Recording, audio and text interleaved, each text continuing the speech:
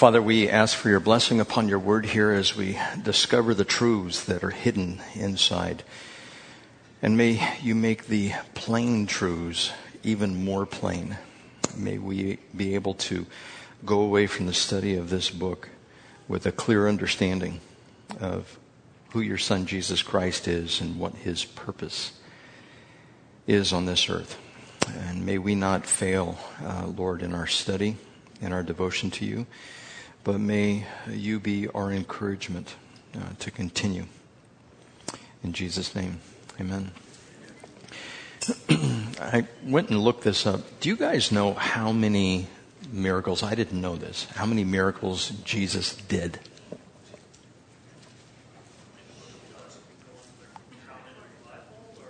Yeah, count them in the Bible. How many miracles did he do? 37. You got it.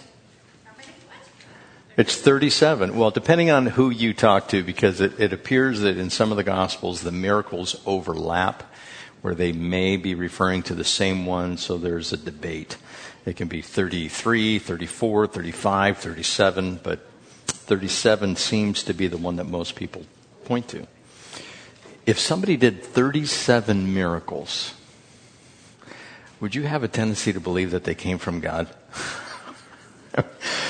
I keep on reading about these Pharisees, the Jews, and they were stubborn as stubborn could be, and they would not give in to the idea that Jesus was the Messiah sent from heaven. And we have in John chapter 2, hopefully, Lord willing, we'll make it through chapter 2 and chapter 3. We have the first miracle on your outline, the first mayhem, and the first mandate. So we're going to look at that. Let's pick it up in John chapter 2, verse 1. On the third day, a wedding took place in Cana, at Cana in Galilee. Jesus' mother was there, and Jesus and his disciples had also been invited to the wedding.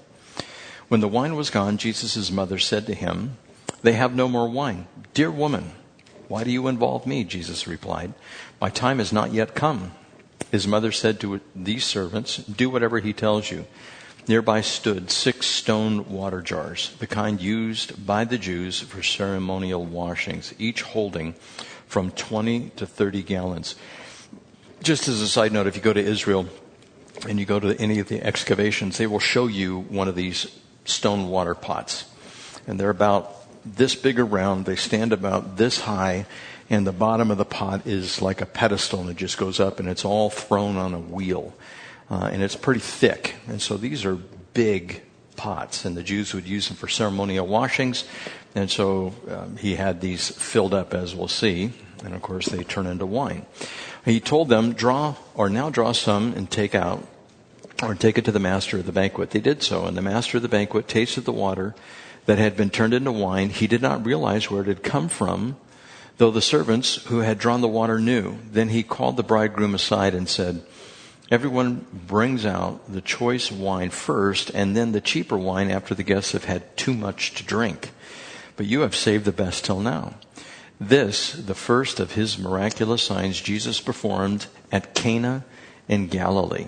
He thus revealed his glory, and his disciples put their faith in him. So the purpose of the miracle was, he wanted to change the water into wine to show that he had this ability to do the miraculous. Because did any of you guys, maybe some of the men, when you grew up, do you have a chemistry kit? In your chemistry kit, did it tell you how to change water into wine? Chemistry kit we had, they would have you do that experiment of changing water into wine. But in big bold letters it said, "Don't drink it." I don't know what kind of alcohol it was, but it smelled like it. I'm sure they put an ester or something in there to get it to smell like that. But Jesus actually performed this miracle, and it did 2 things. Number 1 there, Jesus revealed his glory. And secondly, Jesus became the object of faith for the disciples. Because the miracles were done, they focused on him. They knew that something was different about him. than anybody else. And so this is the first miracle that took place. And I could go into a long dissertation of what this means spiritually, but I just want you to get this first miracle, and it's how Jesus revealed himself to his disciples. Prior to this time, he was just talking with them. But the things that he had to say were backed up by the miracle that he performed. Then you have this first mayhem. Verse 12. After this, he went down to Capernaum with his mother and brothers and his disciples. They stayed there a few days. When it was almost time for the Jewish Passover, Jesus went up to Jerusalem. In the temple courts, he found men selling cattle, sheep, and doves, and others sitting at tables exchanging money. So he made a whip out of cords and drove all from the temple area, both sheep and cattle. He scattered the coins of the money changers and overturned their tables. To those who sold doves, he said, "Get these out of here. How dare you turn my Father's house into a market?"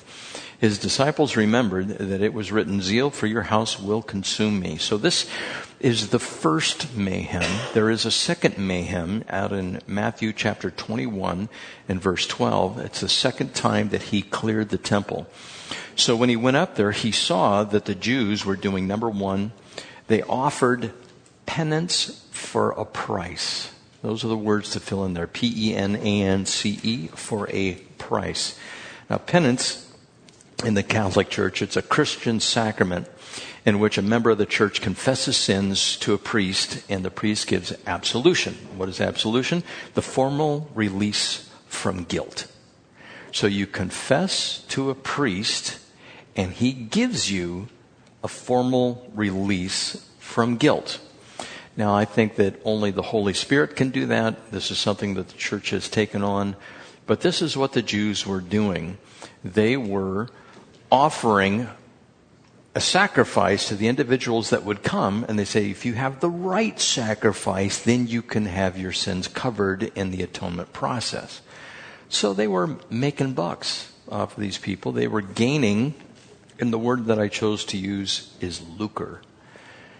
L-U-C-R-E, gaining lucre from the laity. The laity is the church. The people, or not the church, but the Jews who were coming in. Those were the lay people, the laity. They weren't part of the priesthood.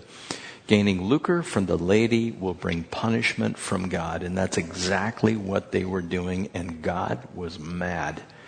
This fact that the church would be used as a marketplace. Now, you can judge for yourself if you know of churches that do this. And we are by no means a perfect church. There's no way. But after reading this, I've always held that freely we have received, freely give. If we need to charge something, we charge only what it costs us to give out materials. Or we used to do CDs, and before that there were these things called tapes that we'd give out.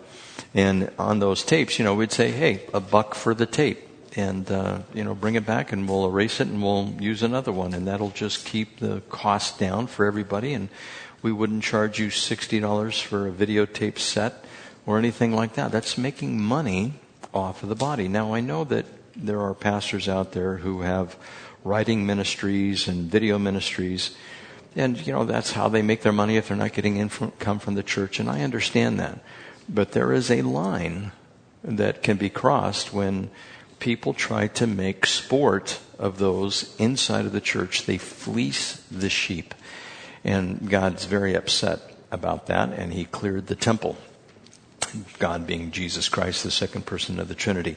Verse 18, then the Jews demanded of him, what miraculous sign can you show us to prove your authority to do all this? Jesus answered, verse 19, them, destroy this temple, and I will raise it again in 3 days. The Jews replied, it has taken 46 years to build this temple, and you are going to raise it in 3 days? But the temple he had spoken of was his body. And so the Jews wanted a miracle as proof that Jesus had the authority to act. Like, you claim to be from God? Okay, I want to see a miracle. The only miracle that he would give him was the sign of Jonah. Rising from the dead is the only sign necessary to believe in the authority of Christ. Jesus pointed to the sign of his rising from the dead 3 times in Scripture. First here in John chapter 2, then in Matthew chapter 12, and in Matthew chapter 16. Why don't you guys actually open up your Bibles, grab a Bible, Matthew chapter 12, and beginning in verse 38. There's the story here that Matthew tells about Jesus, saying that a wicked and adulterous generation looks after a sign. Matthew chapter 12, 38. It says, Then some of the Pharisees and teachers of the law said to him, Teacher, we want to see a miraculous sign from you. He answered, A wicked and adulterous generation asks for a miraculous sign, but none will be given it except the sign of the prophet Jonah. For as Jonah was 3 days and 3 nights in the belly of the huge fish, so the Son of Man will be there 3 days and 3 nights in the heart of the earth. Then turn over to Matthew chapter 16, verse 1. A couple of pages over. The Pharisees and the Sadducees came to Jesus and tested him by asking him to show them a sign from heaven. He replied, When evening comes, you say it will be fair weather, for the sky is red, and in the morning, today, it will be stormy, for the sky is red and overcast. You know how to interpret the appearance of the sky, but you cannot interpret the signs of the time. A wicked and adulterous generation looks for a miraculous sign, but none will be given it except the sign of Jonah. Jesus then left them and went away. So this idea of a sign is the only miraculous thing that Jesus said will qualify for you to understand that he has this authority.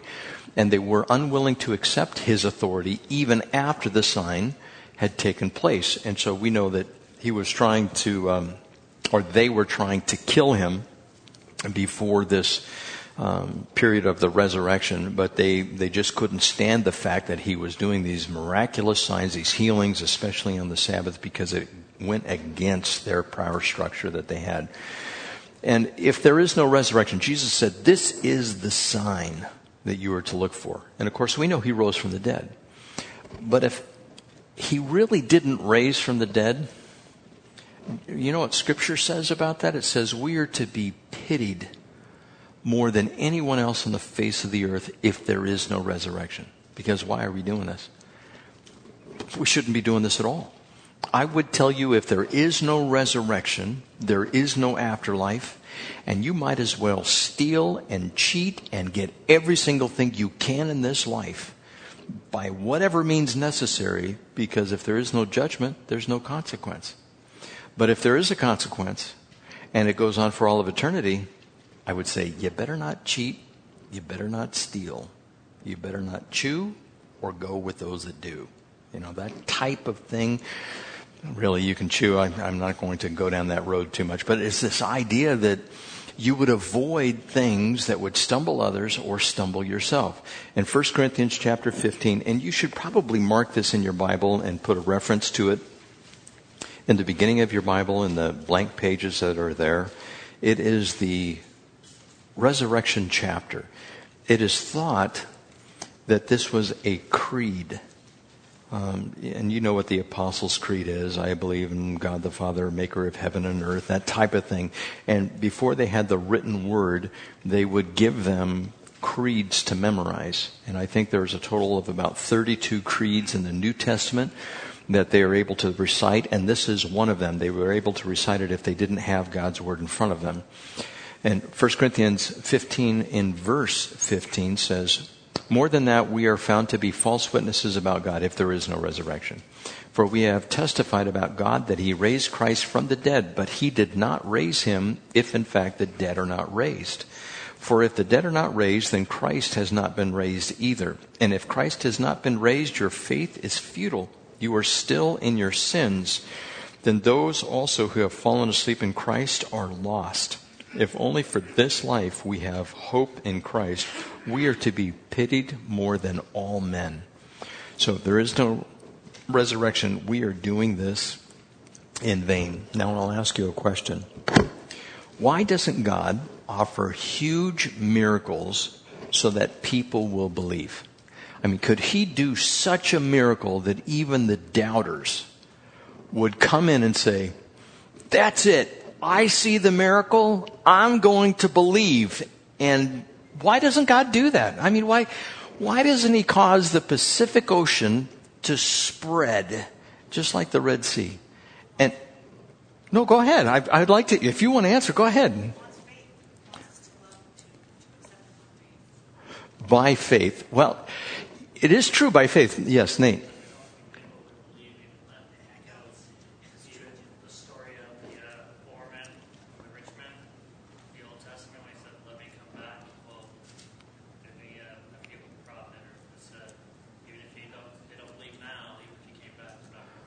You're talking about Lazarus and the rich man in Luke, what is it, chapter 16?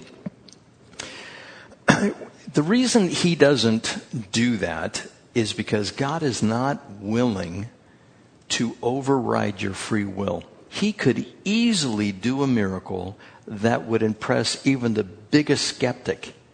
But this idea that God would do that, he would compel you, and that is number 2 there. God offers convincing truth, but not compelling truth. God will not compel you to believe. I have just completed a book, Why I Don't Have Enough Faith to Be an Atheist, by Norm Geisler. It is such a good book. I mean, just for the existence of Jesus Christ and all of the proofs that are surrounding him, for the person who honestly seeks the information, the proofs that Jesus existed, that he rose from the dead, that everything in the Bible is true. It is so overwhelming that the person who looks at it and says, I don't believe, is just refusing to believe. It is called Why I Don't Have Enough Faith to Be an Atheist by Norm Geisler. Now, I listened to it on audiobook, and some of the chapters in there I think are an hour long. I don't know, there's 16 or 17 chapters, but he starts out with creation and evolution, and he goes into the canon of Scripture, he goes into the existence of Jesus, the evidence for the resurrection, both inside the Bible, the evidence, and outside the Bible. He is just thorough. And he has another author. What's the name of the? Frank Turek. Frank Turek and Norm Geisler. And it is such a good book. Now, there's a couple of chapters in there that you'll probably say, what? I don't understand this at all. A couple of meatier chapters. But if you can wade through those meatier chapters and get to the ones that are not so meaty, it will be quite rewarding. If you were to memorize most of the stuff in that book, you would never, ever have to carry anything around with you to be able to make a defense for the Christian faith. All you'd have to do is quote what is in that book. So it's a wonderful book. I'm going to go through it certainly again, maybe a couple of times. But that's why God does not offer compelling miracles. He doesn't want to violate the free will of an individual. If they don't want to believe, they don't have to believe. There's enough evidence to prove everything about Jesus, but God will not use compelling truth to get someone to believe. He will not violate our free will. Thirdly, the miraculous serves to reinforce the Word of God, which brings saving faith. That's the purpose of the miraculous. The miraculous is not meant to save people. It's the Word that's meant to save people. It's the miraculous that just reinforces it. Verse 22 in John chapter 2, after he was raised from the dead, the disciples recalled what he had said. Then they believed the Scripture and the words that Jesus had spoken. And so the predicate or the base or the ground or the premise to saving faith is not miracles. It is the words that Jesus spoke. And the words are so many that they're sufficient for us to come to salvation. Number 4 there. Miracles by themselves cannot manifest saving faith. Now there are church traditions that people show up just for signs and wonders. It has been my experience, and I started in a church that was an Assemblies of God type church. And when I started there, they put an emphasis on a lot of the sign gifts. And when I saw that, especially the tongues. They would speak in tongues and they would do it all at once. Everybody at the same time. And they do this sometimes in Mexico. They will just start speaking in tongues or in English. If somebody didn't have the gift of tongues, that would be an angelic language, another human language, or just English. If you can imagine a few hundred people all speaking at once and praying to God.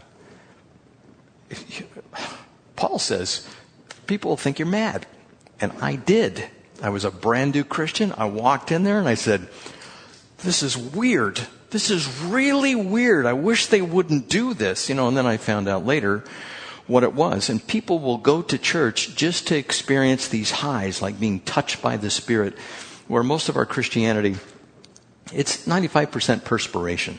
I mean, you're just flipping through Scripture. You're trying to memorize. You're doing your devotion. You're doing all that. And every once in a while, the Lord comes along and blesses you with insight or being filled with the Spirit, or you're overfilled with love. But if you strive to have that every single time you go to church, if you don't have it, you're going to be disappointed when you go away. And you think that every single time is supposed to be like that. You're being mistaken, because Scripture doesn't teach that. These sign gifts, any type of miraculous sign or anything, any manifestation of the Spirit, is meant only to reinforce God's Word. God's Word is preeminent. It is the one that is out in front. And so the signs, we don't want to seek after the signs. And Luke chapter 16, verse 31, that is the one that Nate was talking about. It's Lazarus and the rich man. In verse 31, it is written, he said to them, if they do not listen to Moses and the prophets, they will not be convinced, even if someone rises from the dead. And so if you were to go to one of the cemeteries, there's, what's one in El Cajon out there, Dehesa Road? El Cajon, whatever it is. If you walked out there and all of a sudden somebody popped out of the ground and they had a message that Jesus Christ was real and that he is raising people from the dead, there might be a few people that believe, but that's not what saves us. And that type of belief can be a superficial belief. How many people abandoned Jesus at his crucifixion? Everyone. And he did the miraculous, and people put their faith in him, but they were unwilling to have the type of saving faith that they needed. And we'll see that here in these passages. So number 5, faith comes by hearing and not by miracles. Romans chapter 10, verse 17, consequently, faith comes from hearing the message, and the message is heard through the word of Christ. And going back to John chapter 2, verse 23, now, while he was in Jerusalem at the Passover, many people saw the miraculous signs he was doing and believed in his name. And so they had this superficial belief in Jesus Christ, that he was who he said he was, just because of the fanciful atmosphere that would be around the miraculous. If you do a miraculous sign, not even a miraculous sign, have you ever been to a magic show? I mean, a real magic show like David Copperfield or something like that? You do the miraculous and people go, ooh, I have this magic trick. It's the miraculous, where I take 2 coins and I make them into 1. And the first time I did that, people just went, whoa, let me see that. And they wanted to try to figure it out, how it was done. It's just a trick, It's just a little trick that you do. But imagine if somebody gets up and walks that was paralyzed. I mean, the awe that would be through the people that was there, it would just be a spectacular thing. And so you might put your faith into an individual who claims to be a prophet if they're doing the miraculous, but if you don't listen to the words, it's not going to carry you through. Remember, it's the Word of God that produces the faith. Faith comes by hearing the Word of God, and not by miracles. Fifthly, miracles without the Word of God only serves to deceive. 2 Thessalonians chapter 2, verse 9. This is talking about the coming of the Antichrist. The coming of the lawless one will be in accordance with the work of Satan displayed in all kinds of counterfeit miracles, signs, and wonders, and in every sort of evil that deceives those who are perishing. They perish because they refuse to love the truth and so be saved. And the truth is God's word. And Jesus is the truth. They refuse to believe that, but they will believe and follow the enemy of God, which is the Antichrist and Satan, because of the miracles, signs, and wonders that are done. In the future, we know that those are coming. I don't know what type of sign or miracle will be performed, but if I had to guess, I would say something like calling fire out of heaven. If you could call a pillar of fire out of the sky, you think you'd get an audience? You bet you would. And whatever you said with that, people would believe it because you could do this miraculous. Or what if you decided to part a river and just walk through it?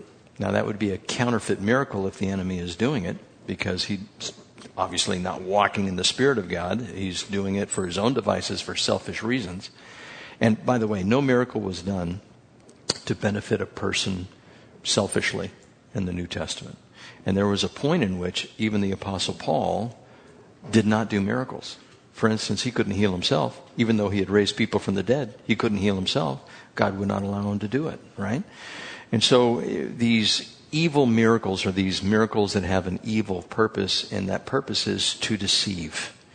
And so we already know the time of miracles like this, the miraculous, where people being raised from the dead, it's not that it's completely done. If you check out missionaries and what they're doing, when they go to these places that the Word of God has never gone, there are stories of people being raised from the dead, the miraculous happening, people being healed.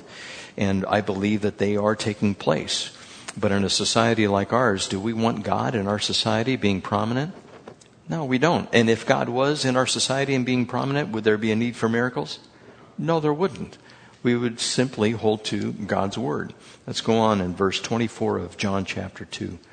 But Jesus would not entrust himself to them, for he knew all men. He did not need man's testimony about man, for he knew what was in man. Now this is kind of nebulous.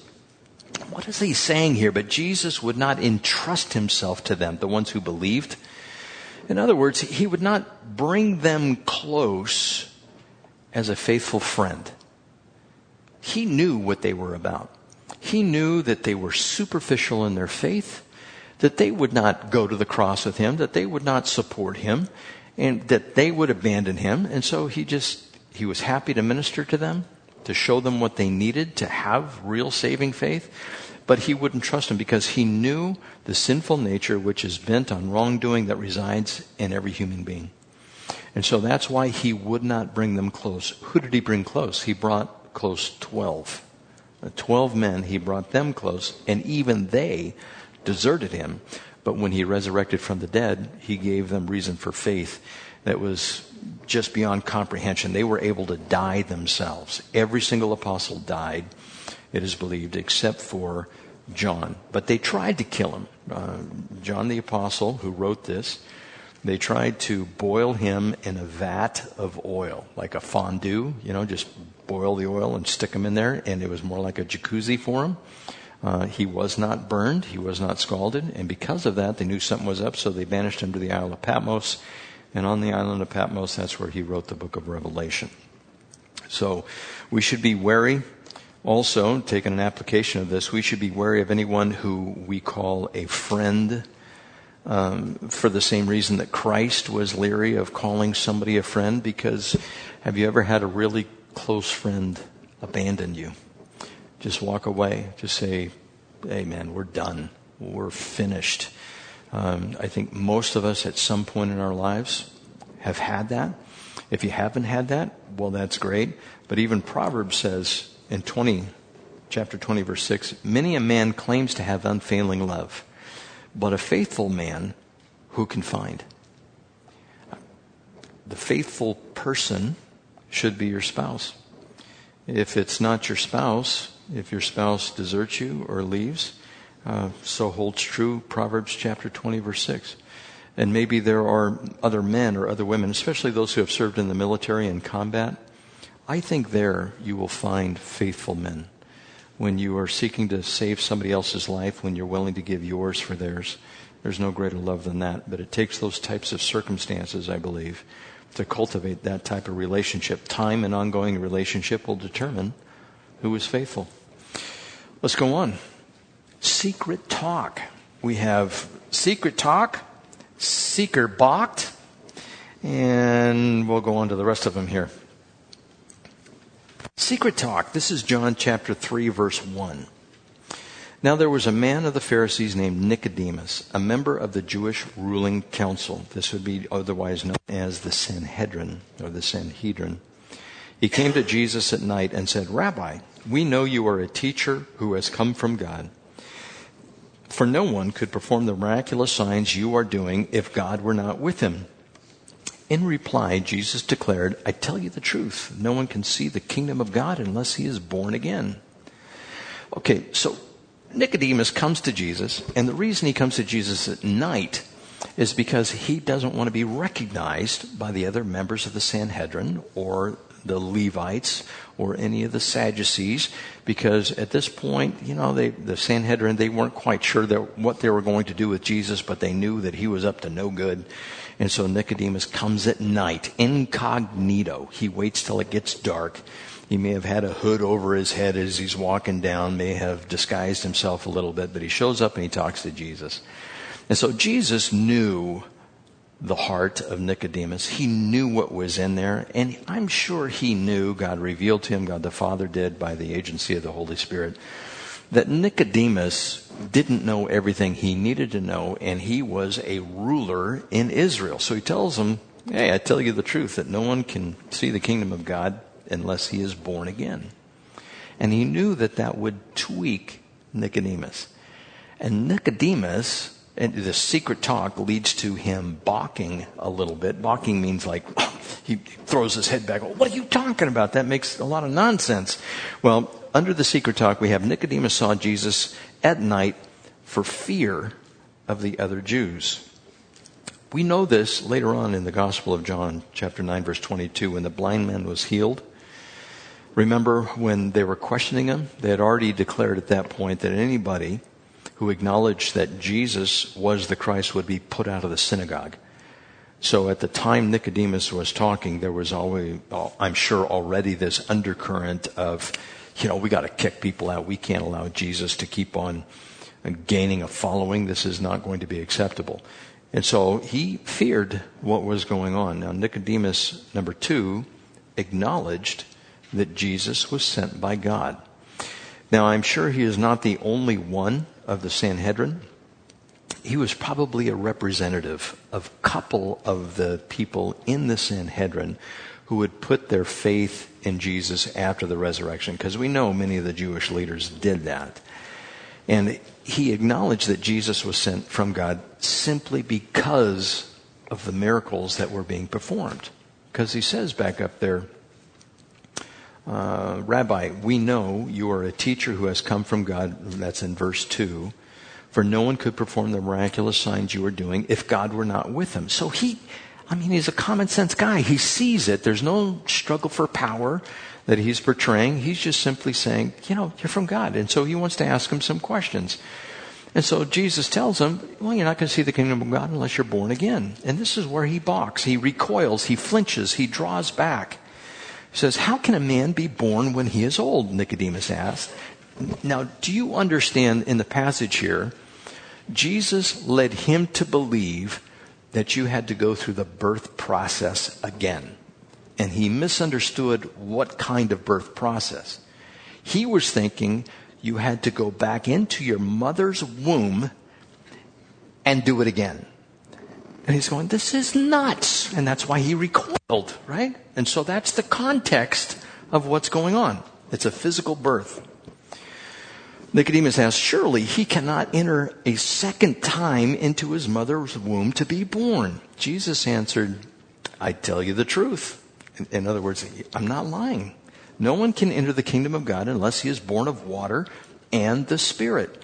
Flesh gives birth to flesh, but Spirit gives birth to spirit. You should not be surprised at my saying, you must be born again.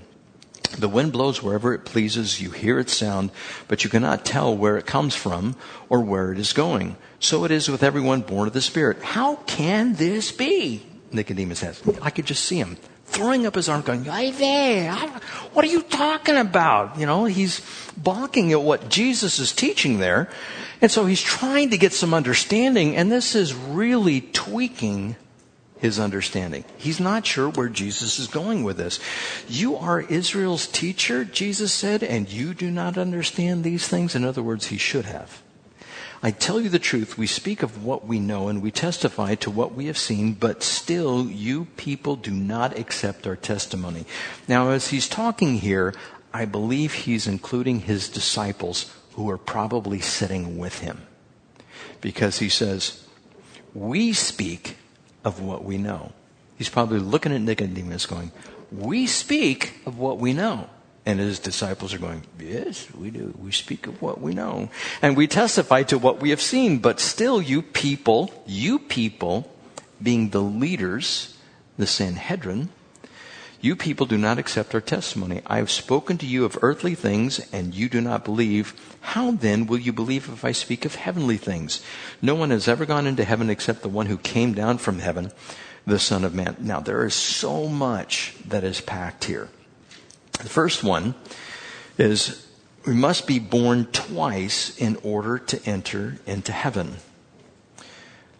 Now, there's some controversy about what this means to be born twice. I need to give you the context here. It's a physical birth that Jesus is allowing Nicodemus to believe, the actual birth process. And he's saying you must be born of water and the Spirit. And this idea of being born of water has been misunderstood and misinterpreted. There are those who believe that this being born of water means water baptism. And you are not saved through water baptism. 1 Peter chapter 3, verse 21, it says, it's not the removal of dirt from the body, but a pledge of a good conscience towards God. That's what saves you. It's the pledge of a good conscience towards God. It's not the dipping in the water that actually gets you into heaven. There's some churches that teach that you have to be baptized. And at the time you were baptized in water, that's when you receive the baptism of the Holy Spirit as well. And that is also not correct. In Scripture, it teaches the baptism of the Holy Spirit was a separate event from the baptism in water. So this idea that you're being born of water means water baptism, it does not. Or being born of water means being born again by the Word of God. That's not what is in the context. In the context here, Nicodemus thinks he's talking about physical birth. Jesus says you must be born of water and born of Spirit. In verse 6 there, if you look at verse 6, it says, flesh gives birth to flesh, but the Spirit gives birth to spirit. Now, we all know that when a baby is born, the amniotic sac breaks. And the first thing a woman will say is, my water broke. And a child is going to be born with water. And there are children who are born into water. They get them in a pool and they birth the baby in the water and they bring the baby out of the water to make it less traumatic and turn the lights down. They do all that. So we have to be born into this life in water. But our second birth is a spiritual birth. So this water does not mean, this born in water or of water does not mean that we are born again by the Word of God, because it's not the right context. Also, born of water does not mean that we are regenerated by the Holy Spirit. That if we are baptized in water, we are regenerated at that time, and that's the time that we get saved. Again, it's not the proper context that Jesus explains here. And then there's a fourth one. Being born of water does not mean it is the fulfillment of Ezekiel chapter 36. You guys want to turn there a minute? In Ezekiel chapter 36, there's a promise of a new covenant and how we are going to be sprinkled clean with water. Ezekiel chapter 36, verse 25. I believe this is a direct promise to the nation of Israel. It says in verse 25, I will sprinkle clean water on you, and you will be clean.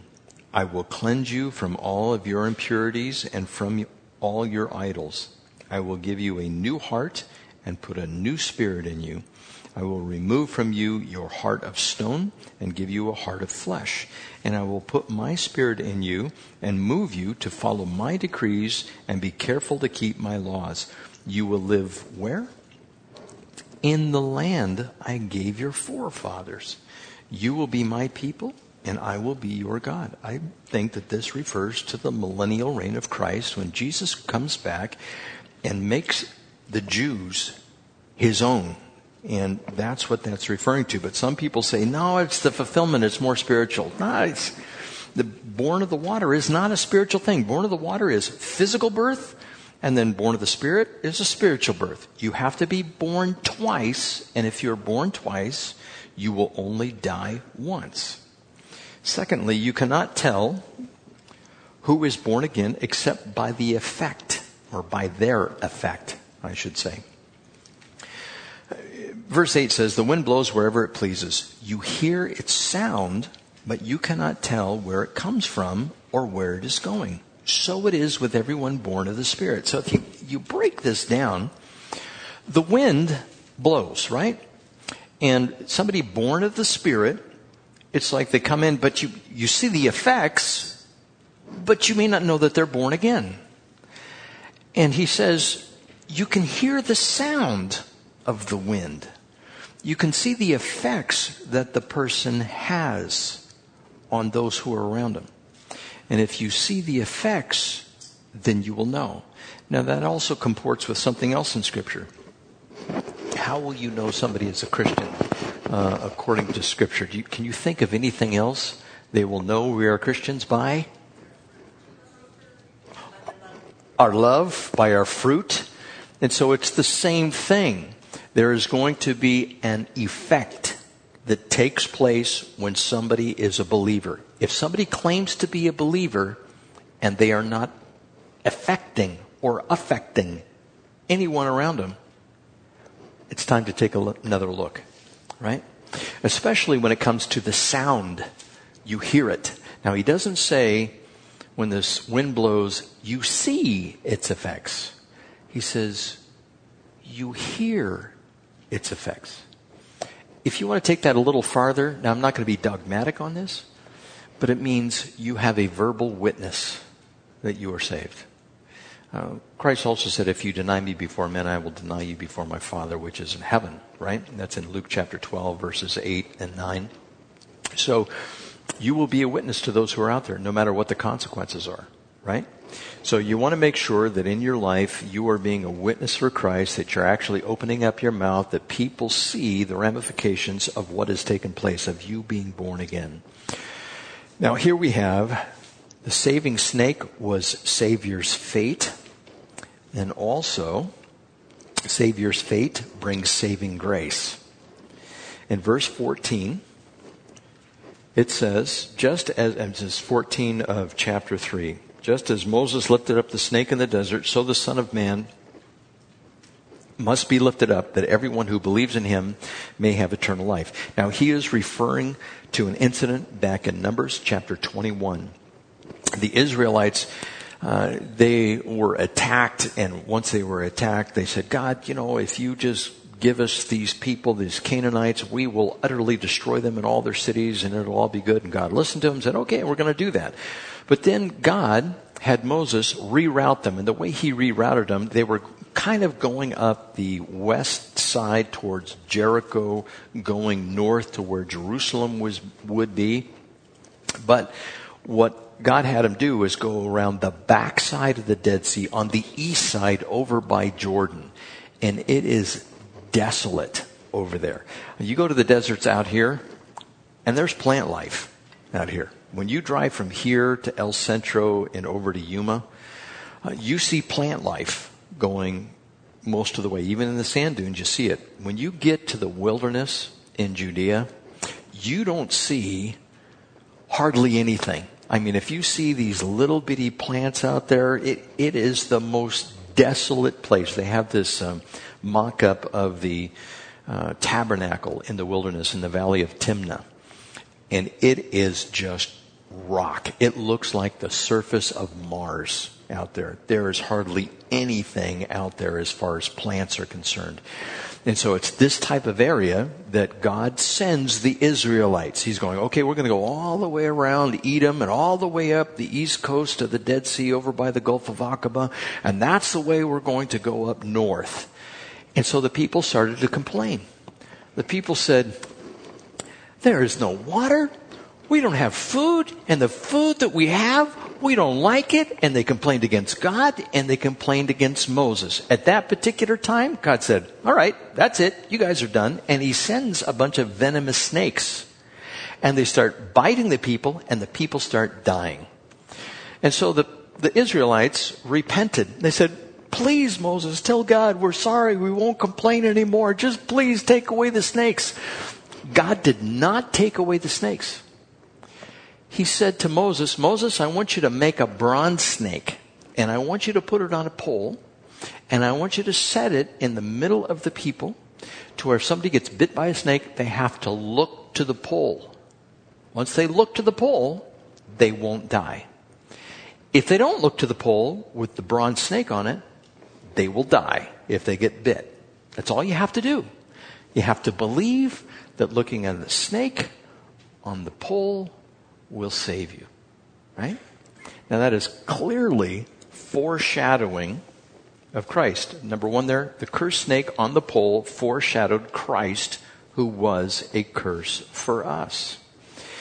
In Genesis chapter 3 verse 14, you remember the story of the fall, and when God came along, he cursed the serpent, and he says, you will crawl on your belly and you will eat dust all the days of your life. So especially the Israelites back then, they'd look at a snake and say, oh, you are cursed. The serpent is cursed, right?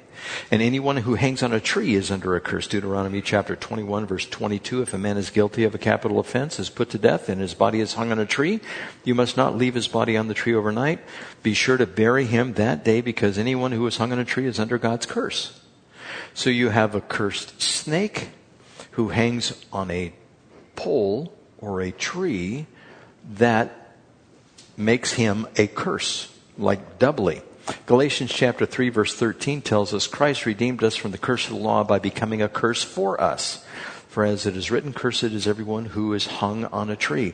So just as the Israelites would have to look at the cursed serpent on the tree, who was cursed because it was hung on a tree, also must look to Christ. We must look to Christ, the human race. The Gentiles, the pagans who need to be saved, have to look to Christ in order to be saved. That was a foreshadowing. God put that in the Old Testament, so we would understand it in the New Testament, that Christ became a curse for us, as is repeated in Galatians chapter 3, verse 13.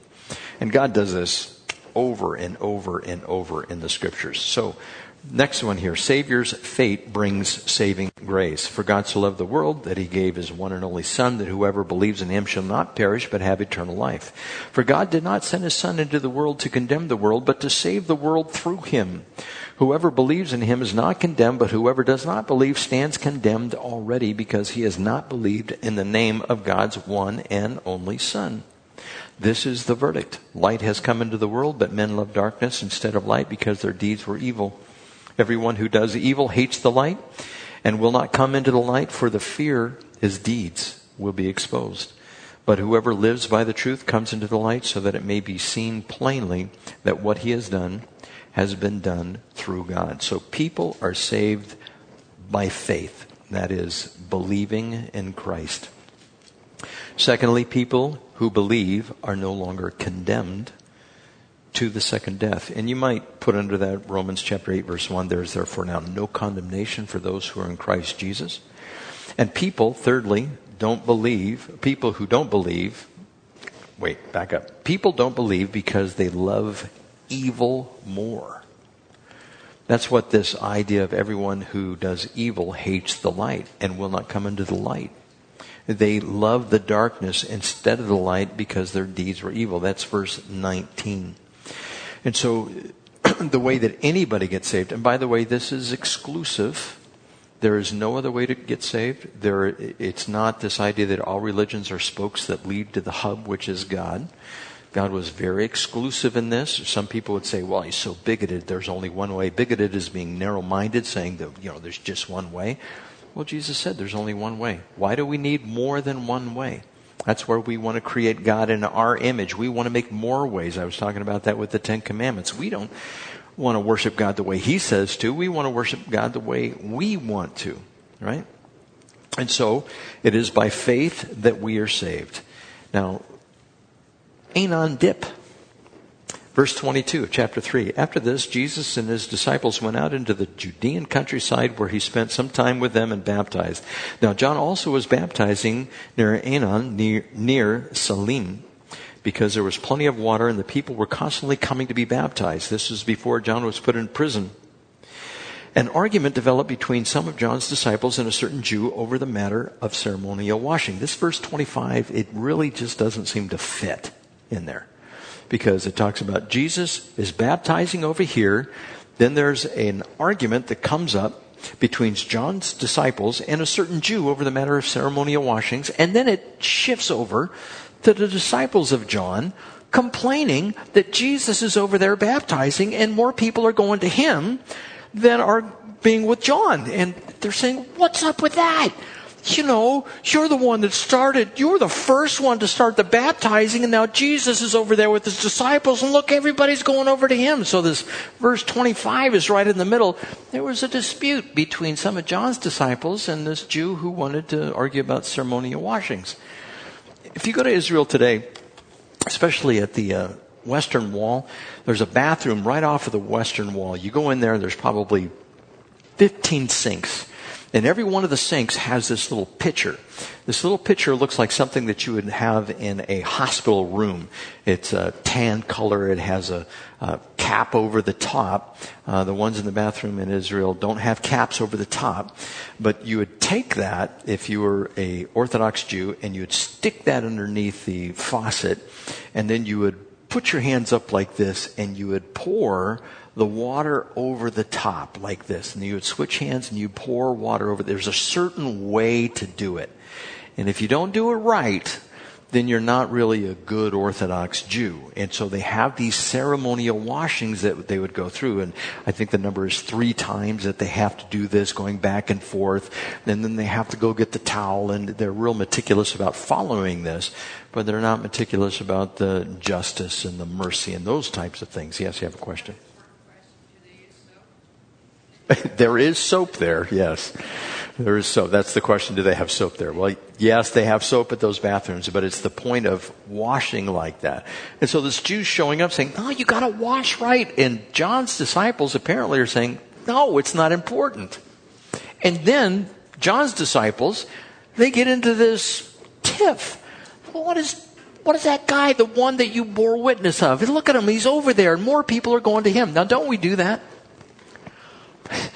For instance, in a church, well, how come everybody else is at the church on the other side of the river and they're not coming to this church? And what is John's response to that? Or why is everybody going to that Bible study and not this Bible study? What's the problem here?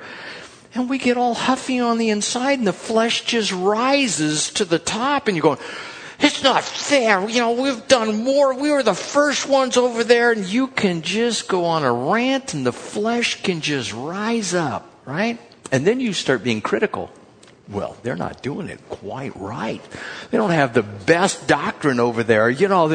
What's the deal with that anyhow? And Jesus was actually doing some of the baptizing.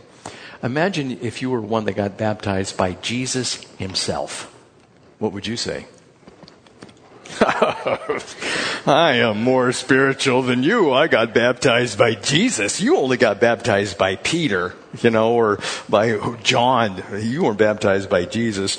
Well, going on with this, the disciples of John lamented that Jesus and his disciples were more popular. In verse 27, to this John replied, a man can receive only what is given him from heaven. You yourselves can testify that I said, I am not the Christ, but I am sent ahead of him. The bride belongs to the bridegroom. The friend who attends the bridegroom waits and listens for him and is full of joy when he hears the bridegroom's voice. That joy is mine, and it is now complete. So John is calling himself the best man. It is not his time. It is a time for the groom, which is Jesus Christ, and his bride is going to be coming forth shortly because the church hasn't been birthed yet, but it's coming. The church is coming. And so John's saying, look, this has been my lot. This is what I have been given. I am the best man. I'm going to rejoice over him. It's kind of like always the best man, never the groom, you know. And that's where he's standing. And I'm sure there's maybe a little bit lament. You know, he's probably trying to console his disciples who were there. But he goes on to say a few poignant words. He says in verse 30, he must become greater and I must become less. Or he must increase and I must decrease. Number 2 there, Christ was greater than the greatest prophet. Christ was greater than the greatest prophet who had ever lived up until that time, which was John the Baptist. John the Baptist was the greatest prophet, as mentioned by Jesus, that had ever lived. And yet Jesus was greater than him. Verse 31 says, the one who comes from above is above all. The one who is from the earth belongs to the earth. And he's making a distinction between Christ and himself. And speaks as one from the earth. The one who comes from heaven is above all. He testifies to what he has seen and heard, but no one accepts his testimony. This is referring to the rejection of Jesus. The man who has accepted it has certified that God is truthful, and he's referring to himself.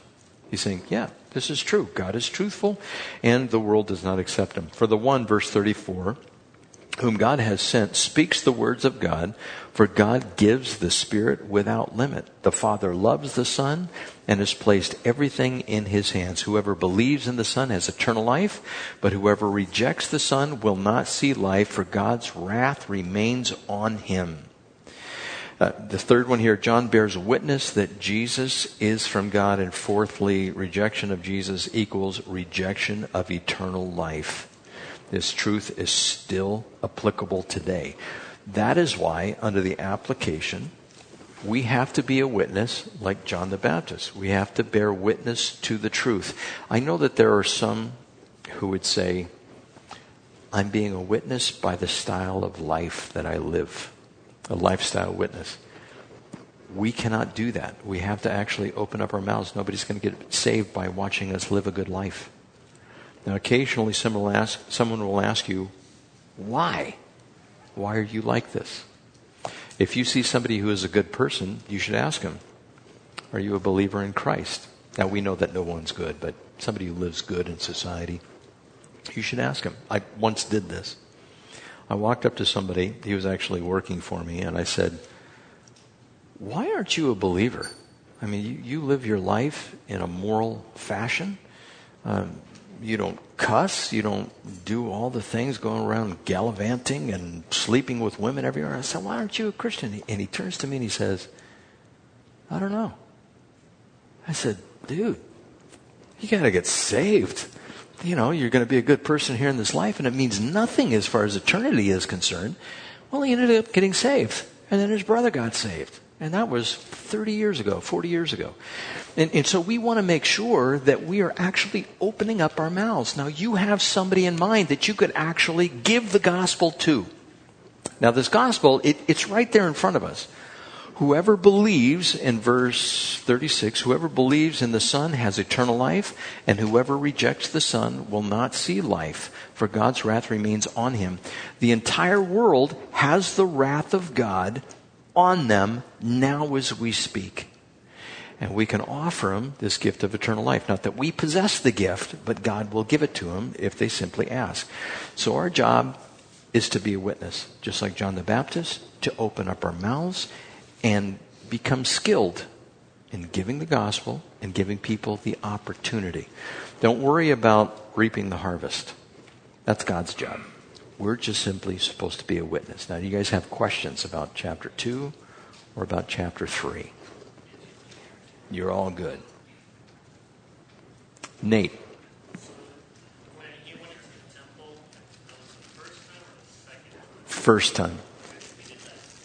He did that twice. He did it twice. The question was, when he went into the temple, was that the first time or the second time in the Gospel of John? That was the first time.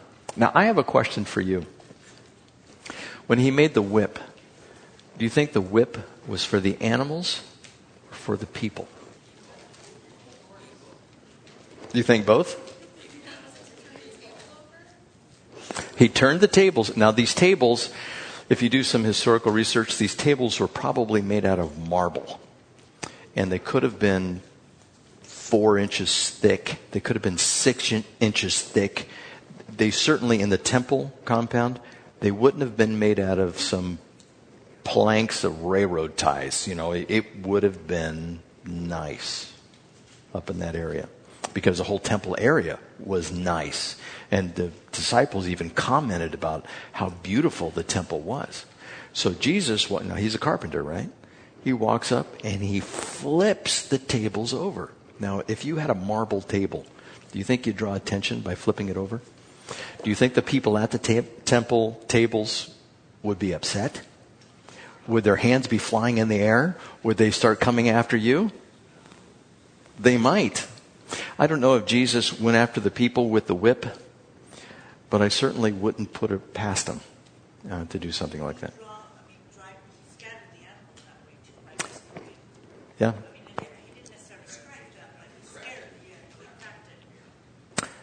We don't know how he used it.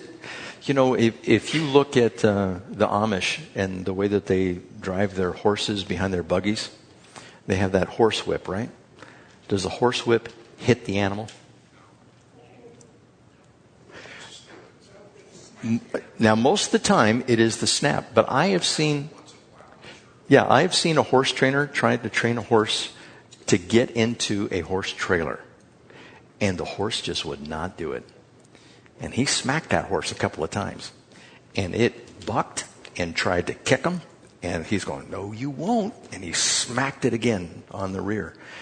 So when you're driving cattle, or if you have ever been to a slaughterhouse, that prod, they stick it on the hind quarter of the animal to get it to move. And so Jesus is using this whip, and I don't know if he could have made a whip that would crack, but he could certainly make a whip that would leave a welt, on an animal. And did he use it on the people or not? We think of Jesus meek and mild. I don't know. He was pretty upset. Any other questions? I don't want to be around underneath his whip when judgment comes. Because I think it's going to be a lot worse. He is going to be the Lion of the tribe of Judah. We're at the top of the hour. Let's go ahead and pray. Father, we thank you for your word, and we thank you that we can see more clearly of who Jesus is and this idea about salvation. And we ask that you would help us to retain the information, that we might share it with others, that they may come to a saving faith, a faith that removes them from the condemnation and the wrath that is present already.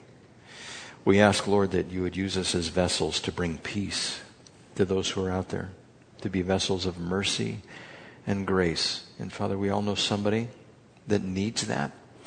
And I pray that you would prepare their hearts and give us the opportunity to share our faith and bring them into the fold and be purveyors, be those who carry the love that you have for us to others. In Jesus' name, amen. Thank you for coming.